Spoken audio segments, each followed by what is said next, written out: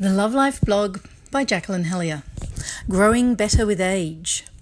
In the spiritual traditions, it is said that a man can't become a good lover until he reaches the age of 50, because until then, he is too obsessed with his penis.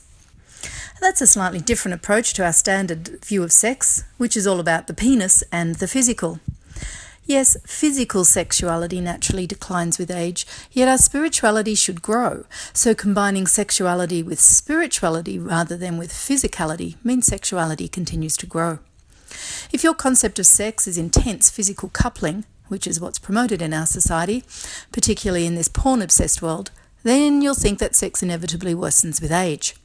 However, once you make the shift to understanding and embracing the spiritual concepts of sex and sexuality, then a whole new realm of experience and pleasure opens up to you. No longer will sex be physical rutting.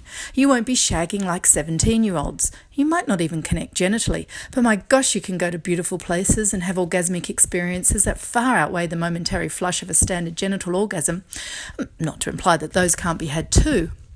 If you age with wisdom, growing in self-awareness and taking good care of yourself physically, then there's every reason for your sexual relating to grow and grow. Till by the time you're in your 90s, you'll be having the most cosmic sex of your life. Simply lying next to your lover will envelop you in waves of ecstatic bliss. But why wait till you're old? Start now, whatever your age.